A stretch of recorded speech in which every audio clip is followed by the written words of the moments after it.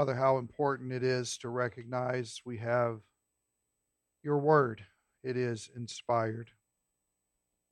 It is breathed by you. It is all that you would have us to know. You have carried men along to write it. We're thankful, God, that it is here to teach us and to train us and to correct us and to rebuke us and to so equip us to where we will be lacking in nothing whenever a good work comes our way, whenever a decision needs to be made, whenever some pruning in our own lives needs to take place. So, Father, in this time, I pray that your Spirit would teach our hearts. We pray this in the name of Jesus our Lord. Amen. We're in the book of Ephesians. And Lord willing, we will actually next Sunday, be branching into chapter 5. If you've been somebody that's been kind of following along and looking at that, the break from chapter 4 into chapter 5 is terrible. It's a terrible break. In fact, there's a little joke that people like to tell about the guy who came along and eventually put chapter and verse numbers in the Bible, that he must have been on horseback when he did it because it's so all over the place. You kind of lose the flow of what's going on. We definitely don't want to do that. But another thing I think is interesting as well is we've also branched into a brand new area as far as the divisions of the book. And so I know that I've shown you this a lot of times. I want to go over it just real quick so that we understand, because if we don't have this down, you'll think that I'm just telling you to keep some sort of rules, and you won't recognize that they're actually rooted in eternal truths that we need to embrace and know as believers in Christ. And so real quick, chapter 1 tells us about all the privileges that we have. We're actually told in chapter 1, verse 3, that you have every spiritual blessing in the heavenlies in Christ Jesus. Now, I know what you might be saying. I don't necessarily feel this morning, and it's usually contingent upon your coffee intake, that you have every spiritual blessing in the heavenly places. You may not feel like that, and that's okay. Your feelings are lying to you. Recognize that. The fact is that in Jesus Christ, when he died on the cross for our sins and was raised from the dead in victory, he then utilized that moment in order to shower and heap every possible needed facet that we would ever desire in our lives in order to meet every need that we ever had perfectly in himself. Now, we might not fully realize that, but when we really talk about that Christ has done these things in such a way is that he would be it all in all, and we kind of see that, we're like, well, what in the world does that mean? Or I've run over it sometimes in my Bible reading. It's the fact that every need that we would ever have would be satisfied in the person of the Son of God. Now, recognize that this is a tremendous exercise of grace, and the reason is because you don't have to run around like a chicken with your head cut off looking for satisfaction. God already gives it to you fully in his Son. Sometimes that's not the answer that we want. Sometimes we're looking for I don't remember what theologian calls it this. We're looking for lovers who are less wild for our souls than what Jesus is. We find ourselves scraping after less than what Jesus died to give to us. And recognize that is a place where God tries to meet us and tries to convince us, my Son is enough. In fact, my Son's not just enough, my Son is everything. And I gave him for you. That's grace. That's grace. Grace is the means of which brings the Son of God to us fully and freely, because that is the demonstration of the Father's love for us. It's all done so by grace. So recognize we'll never deserve it, and yet it's fully yours. And it's fully yours choosing how you would desire to take it, embrace him, and live for him. All of that is given to us in our privilege. That also puts us in a glorious position that by grace, we're now saved through faith. We're in Christ, and we actually, as the body of Christ, are considered his workmanship. We are his masterpiece, his carefully crafted design of which he wants to show the world about what he has done in his Son, and we are therefore testifying to that. That branches into his glorious plan for the ages in chapter 3. God actually wants to do something. Do you realize that? It's not that we just hear the gospel and we get saved and then we find a hole to sit in and wait until eternity happens singing Kumbaya. We don't do that. We actually find that He saved us to do something. And one of the great things we're going to find is that what He is doing through Christ in us is He is illustrating this grand message to preach to the eternities and the unseen realm that we have no look into right now on this earth. And He wants to show them one thing, how gracious He was to us. That the riches of His glorious grace are beyond measurement, and how He exercised that upon infinitely undeserving and forever sinful people. That's just the mercy of God towards us. So then, having said all that, and again, chapters 1 through 3, He never asks us for anything. But having said that, He now prepares us for the idea of what it is to step into this brand new relationship with Him with confidence to move forward. Not because we're ever trying to earn acceptance. Recognize this. This isn't a, if you don't take out the trash, you're no son of mine kind of thing. That's not what this is. What this is a, because you have been born again into my family, based on nothing that you have done, it's just God's love for you being demonstrated in doing that. I've now given you an entirely brand new way to live. You don't have to live like you were. You can now live as you truly are in Christ. And so He actually, Ruth Paxson calls it this, He actually exalts us to life on the higher plane. And when we walk in obedience based off of what He's done for us, we actually find that we can now live this life on the highest plane possible. It's a brand new life. We talk about all the privileges we have, and we're going to look at that branching into, the glorious practice that we have, and we branch into the glorious prescription. Now that you get all this, here's what it looks like. Let's paint a picture for the world to see of all these brand new realities. That's what He's doing. So, let's start in chapter 4, verse 1, and let's go forward. I'm going to read a lot, explain very little, just so we can get a running start. Therefore, I love all of you that just said that. The rest of you, I like you a lot, okay? But what's that there for? Because of the grand riches of all that has been done for you in Christ, let's move forward. I, the prisoner of the Lord, Paul speaking of himself, implore you to walk in a manner worthy of the calling with which you've been called. Now pause.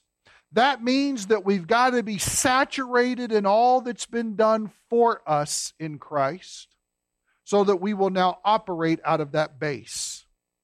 Notice, with all humility and gentleness, with patience, showing tolerance for one another. How? In love. Very important. Keep that in your mind for today. Being diligent to preserve the unity of the Spirit in the bond of peace. There is one body and one Spirit, just as also you were called in one hope of your calling, one Lord, one faith, one baptism, one God and Father of all, who is over all and through all and in all. There's one of those all and all and all and all passages. And you say, I don't have a clue what that means in your devotional reading. It means that God is everything that you ever need. And it all exists. And if it's not now, will be flipped and culminated for His glory in the end. God is always operating with the end in mind. And He does that for our lives as well. So because all of this is unified in one, we too are to be one. But to each one of us was given according to the measure of Christ's gift. To each one of us grace was given according to the measure of Christ's gift. Therefore, it says, when He ascended on high, speaking of Jesus, He led captive a host of captives and He gave gifts to men. Now this expression, He ascended, what does it mean? Except that He also had descended into the lower parts of the earth. He who descended is Himself also He who ascended far above all the heavens, so that He might fill what things? All things. Or think of it this way when you see that. Number one, all means all. Jesus has got it covered completely, which alleviates us from a lot of panic and scraping, okay? And here's what He's done. These gifts, He gave some to be apostles, and some as prophets, and some as evangelists, and some as pastors and teachers for the equipping of the saints. Any saved person is a saint, any person who's believed, for the work of service, to the building up of the body of Christ. Remember this, God's way is always onward and upward, always. That's not original with me. That's Bob Hoekstra, if you're familiar with him. His way is always onward and it's always upward. That's God's desire for every single saint as part of the body of Christ. He says, until we all attain to the unity of the faith. Now, real quick, we're already positionally, spiritually, completely unified in Christ. That's already a done deal. Let's see that in action. Let's see us seeking to be unified in our conversations, our love, our service towards one another within the body. So until that moment, but also into an epignosis of the Son of God, a mature, deep knowledge of who Jesus is. That's also where he wants this to lead us, and this is how it's done. Pastors, evangelists, teachers teach, equip you with the Word of God, but when this starts becoming active within the body, a building up process comes, and we all start to grow in unity and our deep knowledge of the love of God for us and His Son, and we all become mature. A mature man, to the measure of the stature which belongs to the fullness of Christ. What does that mean? It means we get full grown as we ought to be full grown as Christ is full grown. That's what it means. Until, I did that one twice. Forgive me. As a result, we're no longer to be children. Now, everybody see this word real quick? I do want to bring an emphasis on this real quick. This means infants. It's not going to be like children we're going to look at next week, okay? But it's the idea we're no longer to be infants. Infants who stay perpetually infants don't just equal a lack of sleep in parents, okay? But it would be completely abnormal. In fact, you would think that something is wrong or broken. You would say, I don't know. The child's been around for 6 years, but it still looks 6 months. That's a problem, okay? Yes, it is. My answers are real easy today, I promise you. But you would look at that and you go, wow, this is not good. Something has got to happen. It's not good for the body of Christ either. Don't ever plead ignorance. If you've had the Word of God for a long time, and you're involved in a place where people are teaching the Word of God. That's not ignorance, that's negligence. Let's recognize the difference. God's desire for us is to move forward and to grow up, not to remain infants. So what do infants do? They're tossed here and there by waves, carried about by every wind of doctrine. Maybe this is true. Maybe this is true. Maybe this is true. Notice how it comes about by the trickery of men, by craftiness and deceitful scheming. But speaking the truth in love, that's how it's supposed to happen. Bringing doctrine in love, we are to grow up, that's God's goal, in all aspects into Him who is the head, even Christ, from whom the whole body, now watch this, pay very close attention, the whole body of Christ, being fitted and held together by what every joint supplies, according to the proper working of each individual part. And remember, these people are these people. Same thing. Every joint must supply something for the building up to happen. What that is it's the outworking of Bible teaching in our daily lives. It has to be done properly. You can't cheat the race. Anybody ever seen that stuff where the people are in the Boston Marathon? All right, go! Bang! And everybody's running off. And then all of a sudden, Schmitty goes down the back alley on 6th Street, and somehow he ends up on 36th Street. Whoa, that was a hard race. Woo, barely broke a sweat. Disqualified, right? Because that was not the proper working of that race in order to meet the desired goal or end. You can't do that in the Christian life either. You can't do that when we're seeking to be surrendering of self and Christ living His life through us. We actually need the Word of God, an application of it for the Spirit to make it alive into our lives so it becomes the epignosis, and it takes time. It just does. So notice, when all of this happens, every joint working together as they ought to, proper working of it going on, it causes, I love this, the growth of the body for the building up of itself, not in just any old direction. We're to grow up in the head who is Christ, but it's supposed to be characterized by what?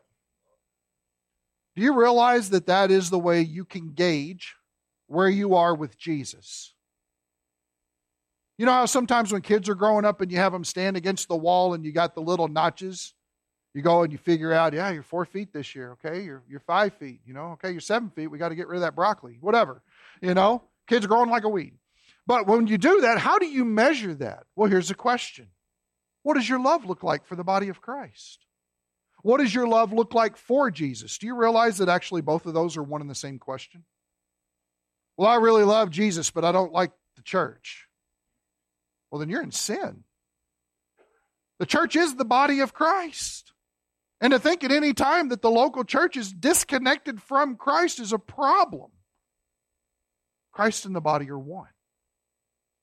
In fact, we're told that if we are confessing our sins, we not only acknowledge our sin and deal with it, we have fellowship with the Lord. We walk in the light as He is in the light, but that is demonstrated in how we have fellowship with one another. It's not about growing in our love with Him necessarily as it is that being displayed with your brother or sister in Christ. That's a totally different mindset. But notice that's exactly what it does. It builds itself up in love. Good stuff. So now I want to show you this real quick because this has always been God's goal. If we go back to the idea of the privileges that we have in Christ, blessed be the God and Father of our Lord Jesus Christ, who has blessed us with every spiritual blessing in the heavenly places, in the heavenlies, in Christ. That's where they're located at. Now watch this. Just as He chose us in Him, in Christ. When did He do that? Before the foundation of the world. For what reason?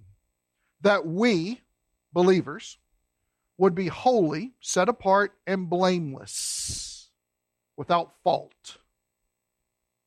Before Him, who's that? Jesus. And this punctuation here is incredibly questionable because verses 3 through 14 are all one sentence. There is no punctuation in the Greek. Okay? But notice this, that we would be holy and blameless before Him in love. And Paul, that's how Paul writes. Paul writes with giving the how that looks at the very end. This is God's goal for us. God actually selected this end for us, that we would come to a holy and blameless point before Christ. When are we going to be before Christ? At the judgment seat of Christ. In what way? In our love for one another. And so everything that's going on is giving us incentive, reason, how to, YouTube do-it-yourself videos, spiritually speaking, whatever you want to say, about how do you get love woven into the fabric of the body of Christ so that it begins outpouring and manifesting itself and we begin going upward and onward. How does that look? So with that being said, we now look at what we saw last week. So this I say and affirm together in the Lord.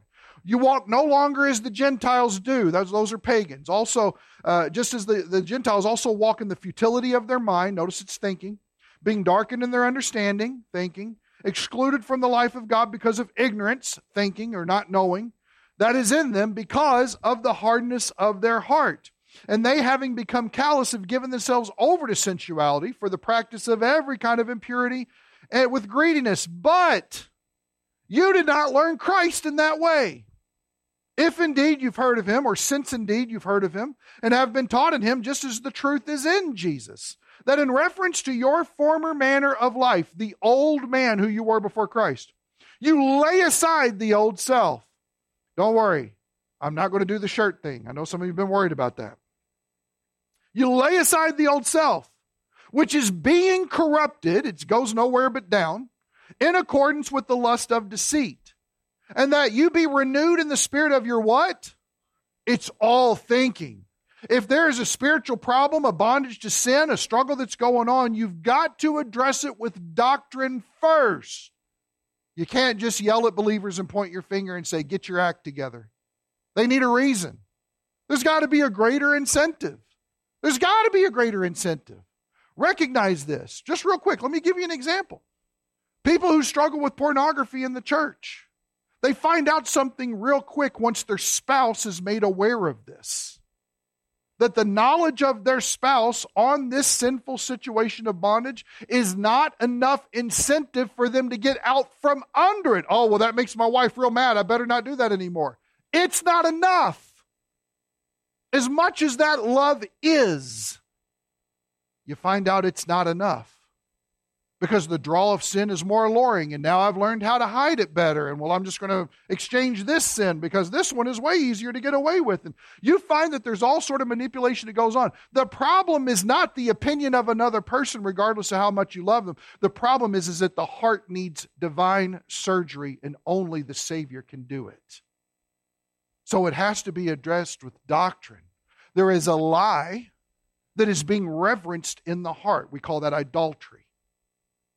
Truth has to come in and knock that statue over and erect a brand new threshold of thinking that God has set forward in eternity. That's the way that gets cured. That's the way that you come out of that situation. Your value system has to change. And that's exactly what happens here in the new man. We actually have an exchange of value system. And we don't have to operate like that anymore. We now have instructions of truth that cause us to become a springboard for righteousness. So notice, you didn't learn Christ that way. In reference to your former manner of life, lay it aside. It's corrupted. It's lust. It's deceit. It's bad. It's bad. It's bad, bad, bad. Everybody got that? So here's one thing that we learn. The new man is greater than the old man. Superior. And now Paul wants to show you, here's what it looks like when the joints work properly.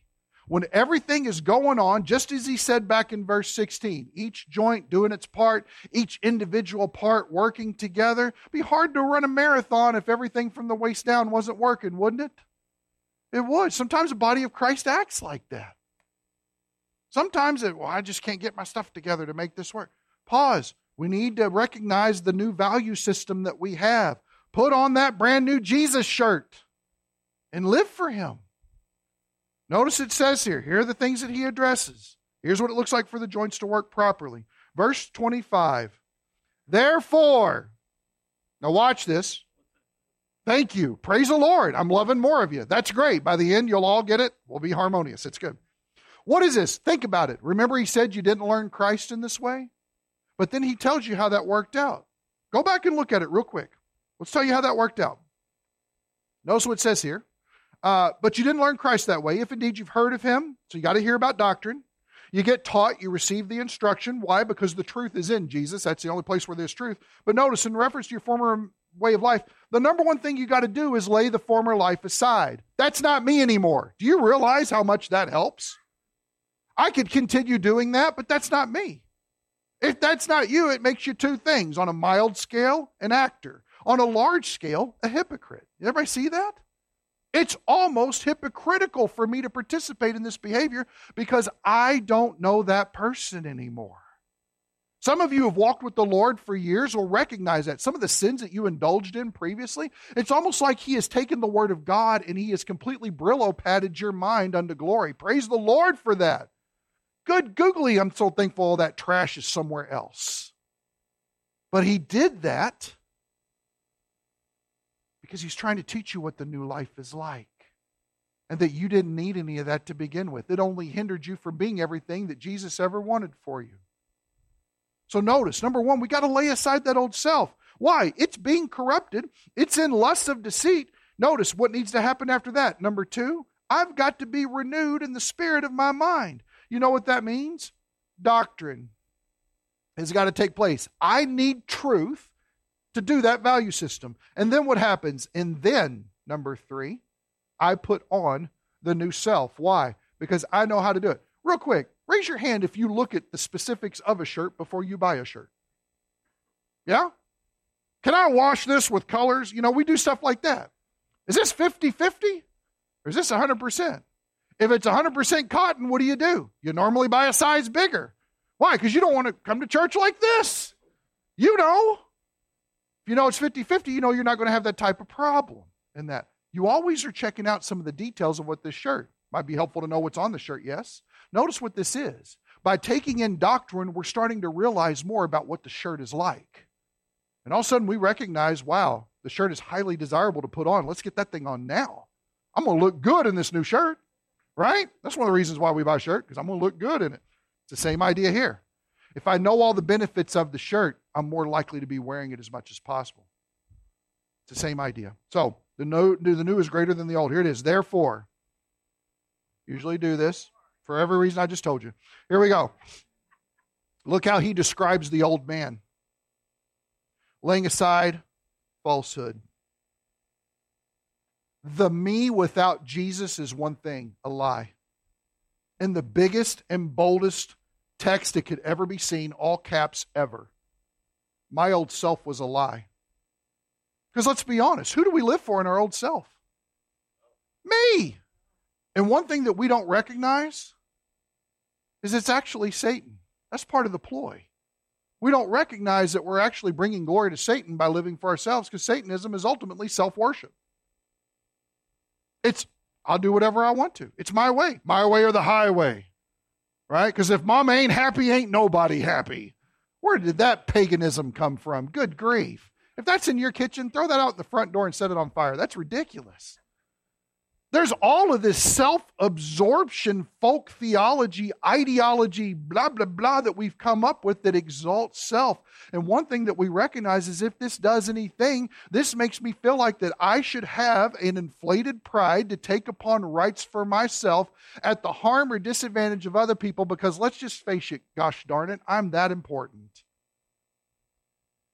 I have a little Post-it note connected to my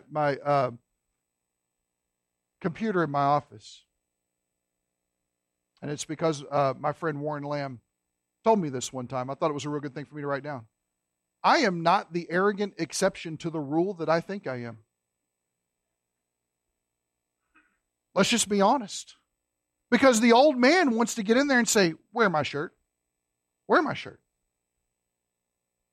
Put me on. Don't you remember how comfortable it was? Anybody got like a comfy shirt?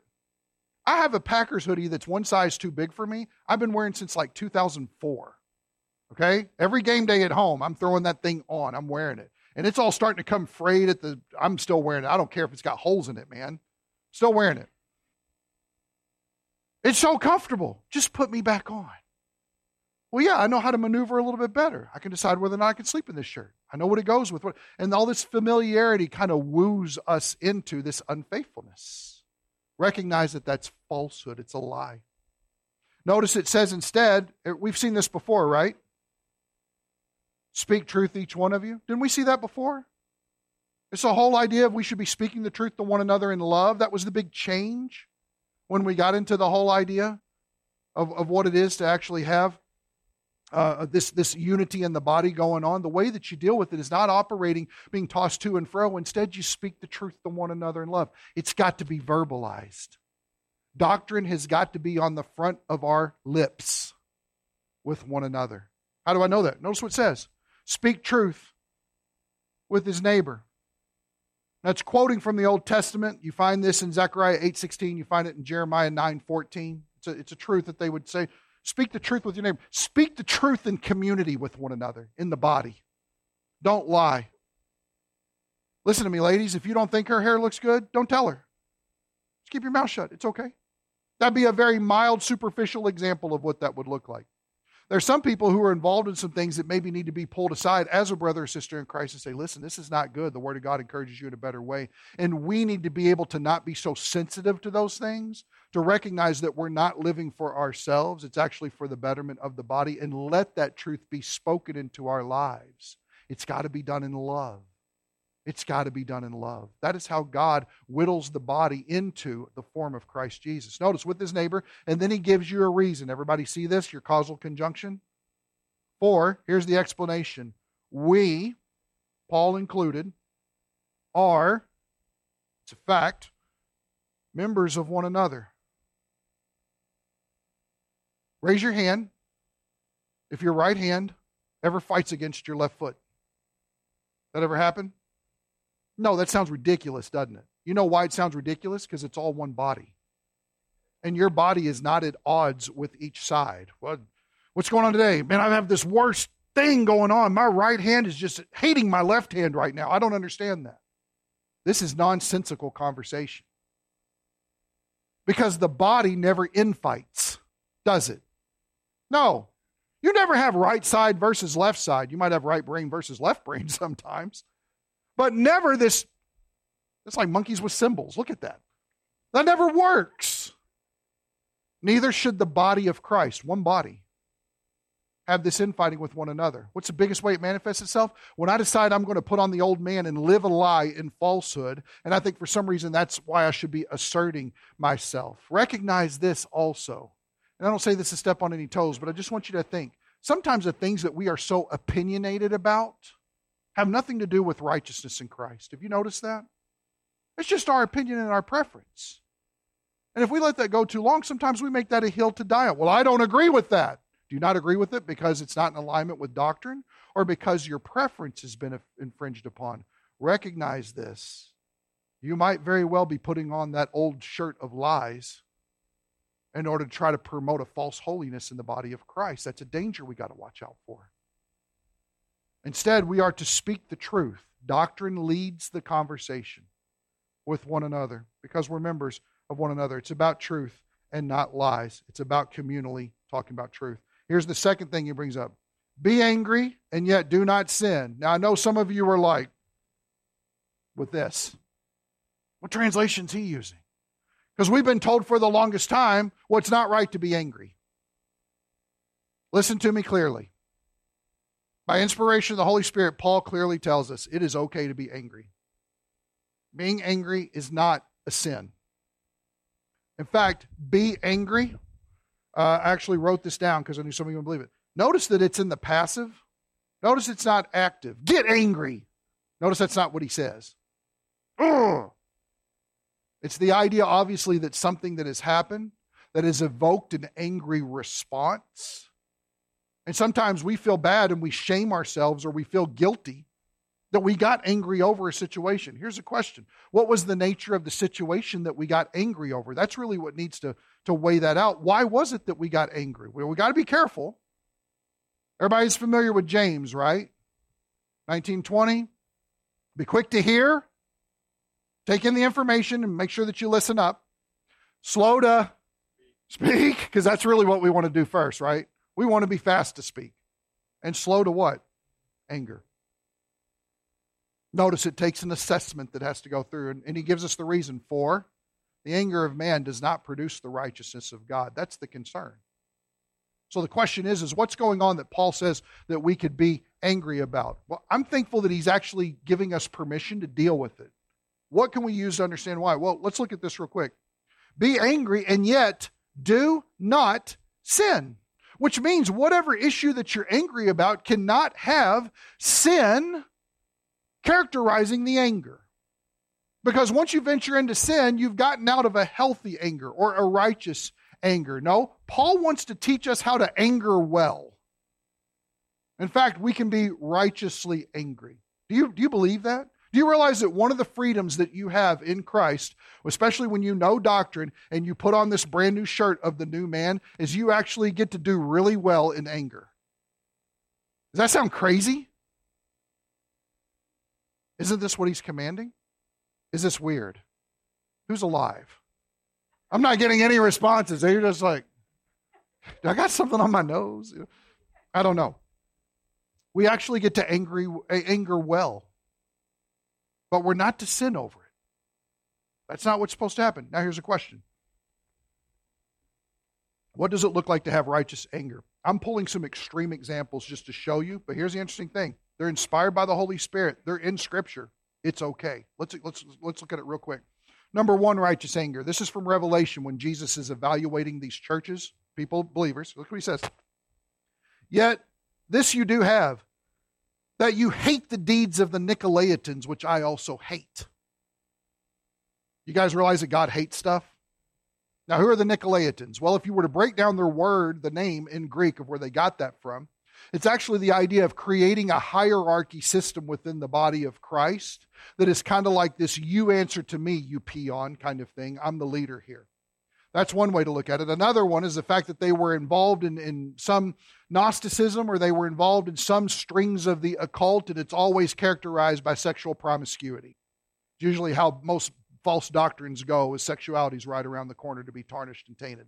So they're not exactly for sure what that was, but here's the thing. God hates it. You can hate it as well, and I think that's great. Do you realize that when people want to promote as profound and better an untruth, God says you can hate that. That's fine. Or let me say it this way. We have permission to righteously hate false doctrine. There's nothing wrong with that. It shouldn't become sin. Don't just take the beginning of the verse and leave the rest of it behind. It should never become sin. But we have the ability, we have the right in Christ to hate false doctrine because it's everything it's opposed to the truth. How about number 2? We know this one. In fact, we're real familiar. We sometimes think that Romans 7 is our biography. For what I'm doing, I do not understand. For I'm not practicing what I'd like to do, but I'm doing the very thing I hate. You know what you can hate? The stuff you don't want to do. Now, that doesn't mean like going to your mother-in-law's, okay? Everybody calm down.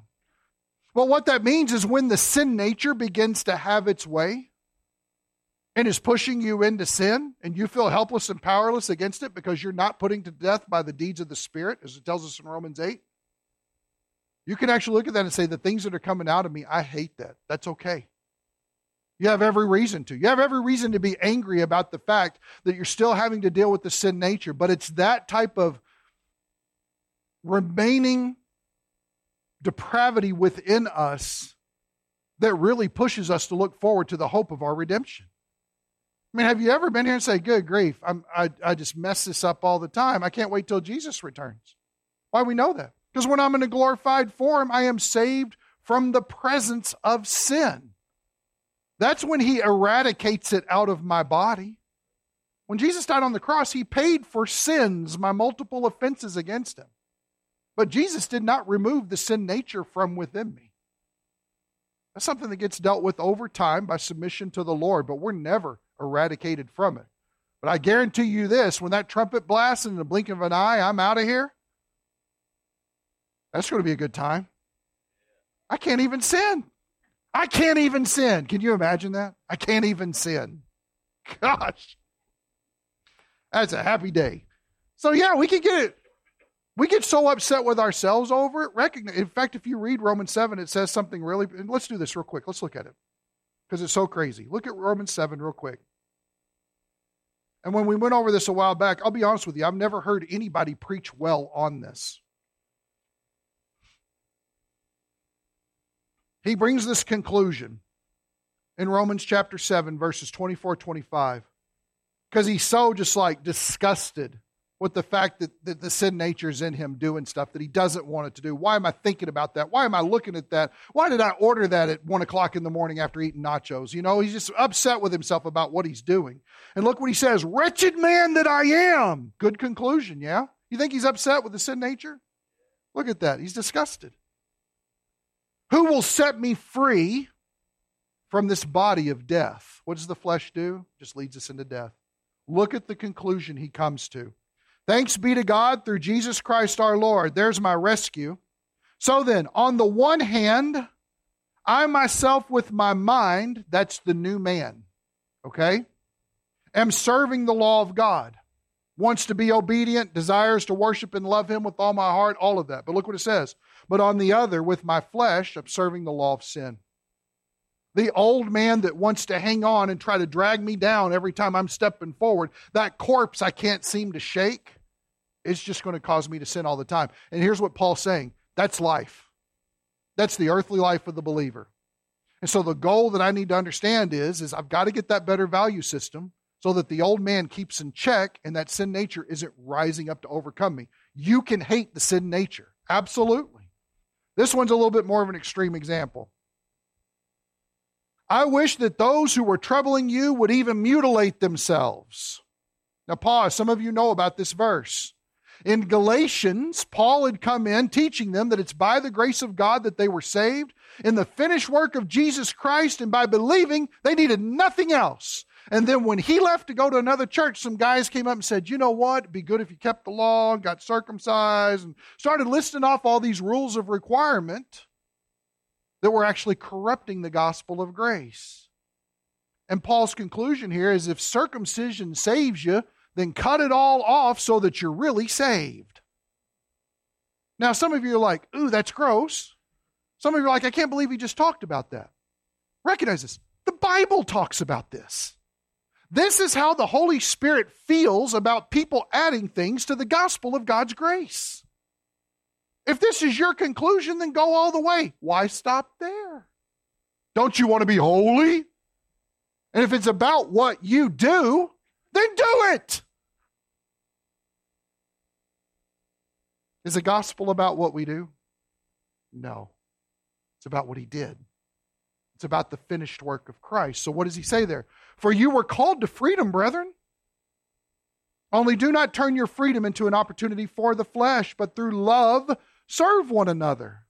You've been set on this brand new ground. So anything that's trying to bond you, keep you down, shackle you, lie to you about the freedom of the gospel, it's wrong. And if you take it to its natural conclusion, it caves in on itself. No, you were called to freedom in Christ. Why? Because the work is done. You can hate that. It's okay. Now look at our verse. Be angry, yet do not sin. It doesn't need to come to that point, and he tells us, do not let the sun go down. Some of you got Elton John in your head right now. Deal with it in a timely way. Don't let it persist. Don't let it prolong. You ever just stewed? You ever stewed? You know, you see somebody like a Christian stewed. Something happens to them, and they're kind of happy and everything, and then all of a sudden you see them start to. They get the face, right? They get the old T-shirt face. That's what happens when we let it stew.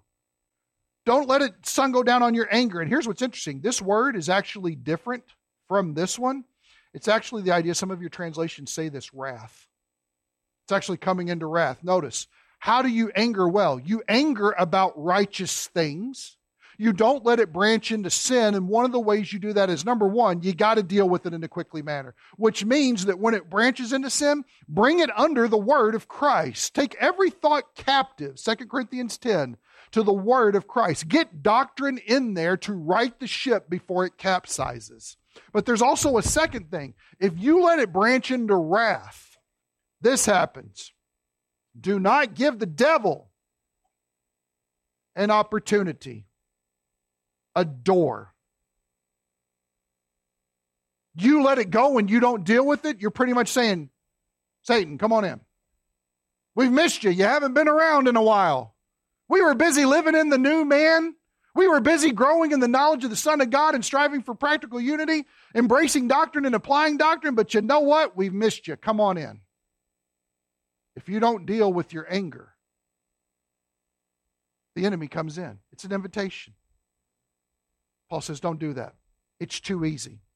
Does everybody remember when Cain was rejected? Abel's offer was accepted, Cain's was rejected. And what does it say? God comes to him. It's almost, when I read that, I almost picture God getting down with him on his level so he can look him in the eye and says, listen, sin is crouching at the door for you. You must overcome it. And Cain has a decision to make. Its desire is for you, but you must overcome it. It's the same with us. Whenever we find ourselves to be righteously angry about something, we might need to pause for a second and back up and say, we do this today. Not today, Satan. Right? Get away from it. Notice the third way. He who steals must steal no longer. Notice that this is old man.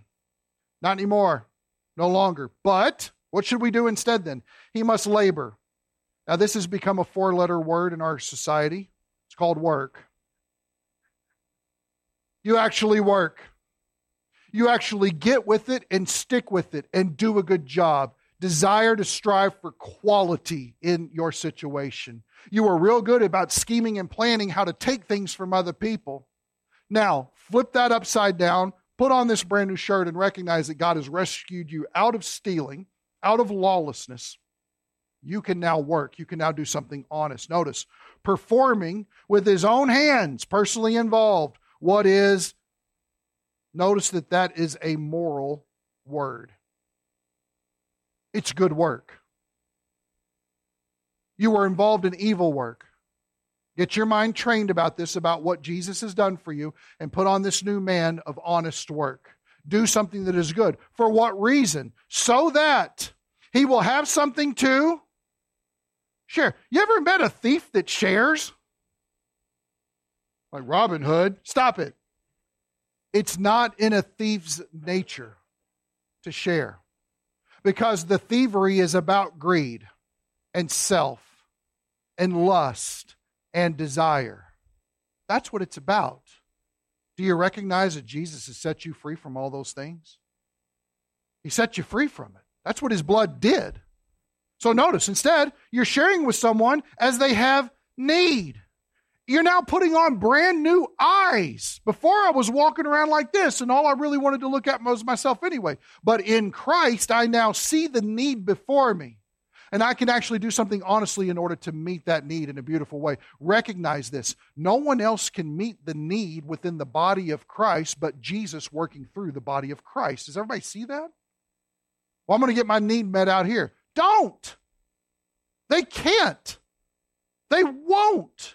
And I guarantee you this. If you think they will, they're going to leave something about truth out of it because that's what the world does. Stop it. That's the old shirt. Make your needs known. Sometimes we got to humble ourselves. You know, it's really a strike to my pride to let somebody know that I might need some help on this. Well, good, because we were called to humility at the beginning of this chapter anyway. So let's all get down low on the same level and let's exalt Christ and let's operate one with another about that. Find the need and meet it. How about this last one? Let no unwholesome word proceed from your mouth. Here's the biggest travesty here. Everybody thinks that this is cussing. If the extent of unwholesome words that would come out of somebody's mouth is cuss words, we don't understand this verse at all. This has nothing to do with this. Let me give you some examples of this. How about words of discouragement? You ever had somebody slander you? You ever had somebody tear you down? Do you think that was unwholesome? Is it anything in relation to the new man? In the new man in Christ, my goal is here to tear all of you down. Is that how they do that? No. That's not what it's about. How about this? Unbiblical hatred. You ever notice that some people will verbalize their hatred over preference opinions, and therefore they end up tainting everybody around them with that same sort of cancerous poison? It's not good. How about depressing other people?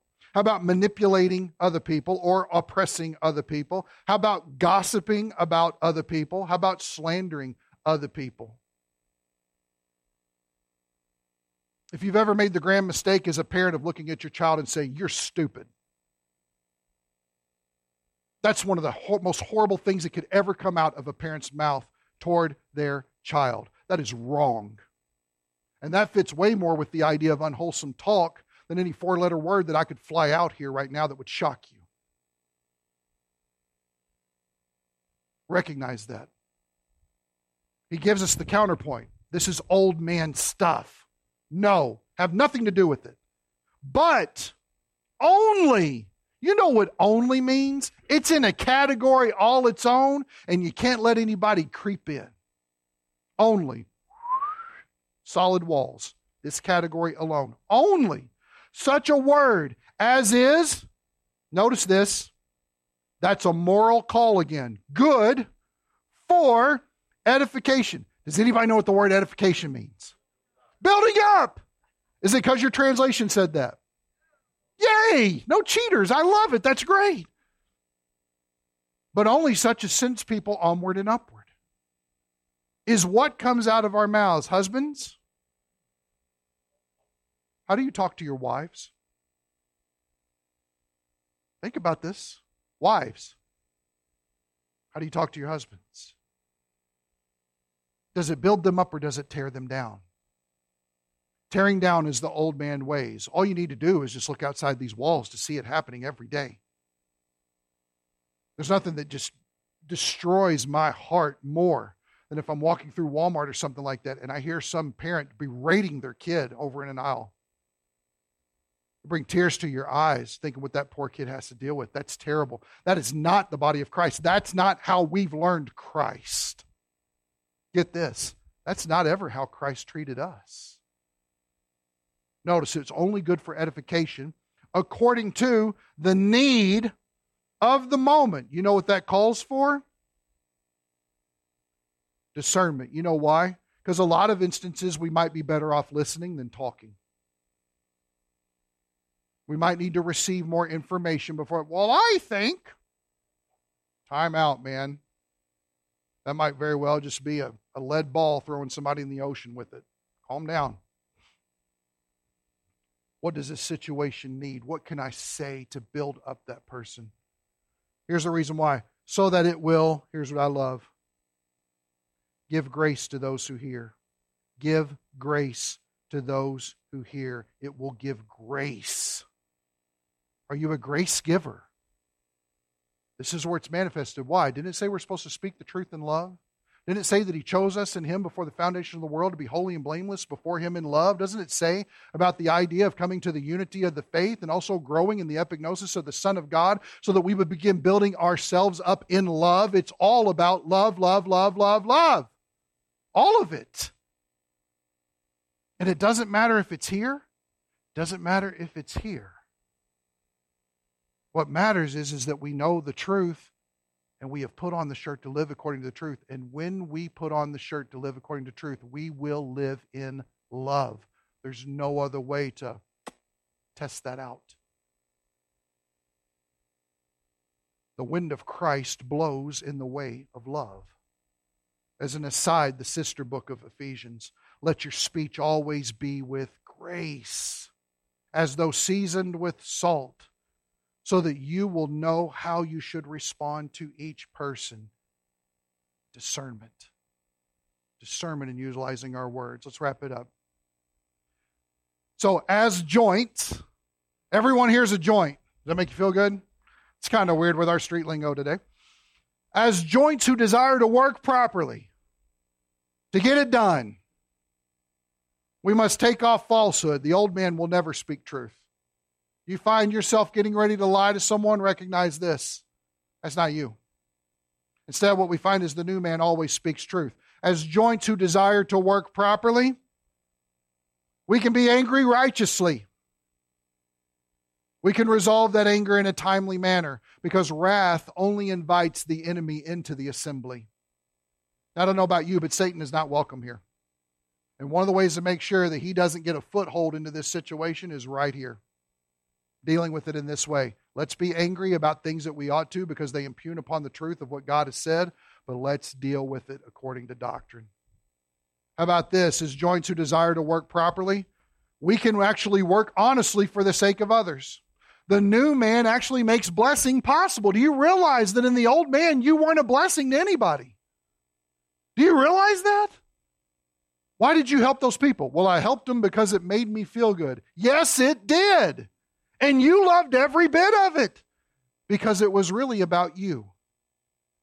It really was all about me. Here's the amazing thing. The new man separates us from self, and now we can actually be a blessing without expecting anything in turn. In fact, if I recall correctly, that's the definition of grace. Desiring to be a blessing to somebody else without expecting anything in return. Why? Because you don't need it when you have Christ. You don't need it. The last one here is joints who desire to work properly. Our conversations can actually give grace to people. You can actually speak grace into people's lives. I think we could all use more communal grace. I could use more communal grace. Could you? Praise the Lord. Let's pray. God, we thank you that in Christ we have all of these benefits, and this is what it looks like for the body to begin working out truth. So, Lord, help us to work out this truth, to be solidified in it. Help us to know the truth so we know to put on that shirt. And Father, may we wear it in such a way as to serve one another in these things, our speech, laying aside falsehood. The whole idea of us, yes, being angry over those things, but not letting sin come in, not giving the devil a foothold, dealing with it in a timely manner. Father, if we've had a past in stealing, we would recognize that's old man stuff. The new man allows us to work honestly and to be a blessing to other people. We could never do that before. And Father, also that nothing unwholesome would come out of our mouths. But instead, we would look to encourage our brothers and sisters to move onward and upward because that is your desire for us in Christ. So, Lord, please convince our hearts and minds of this according to your word. We pray it in Jesus' name. Amen.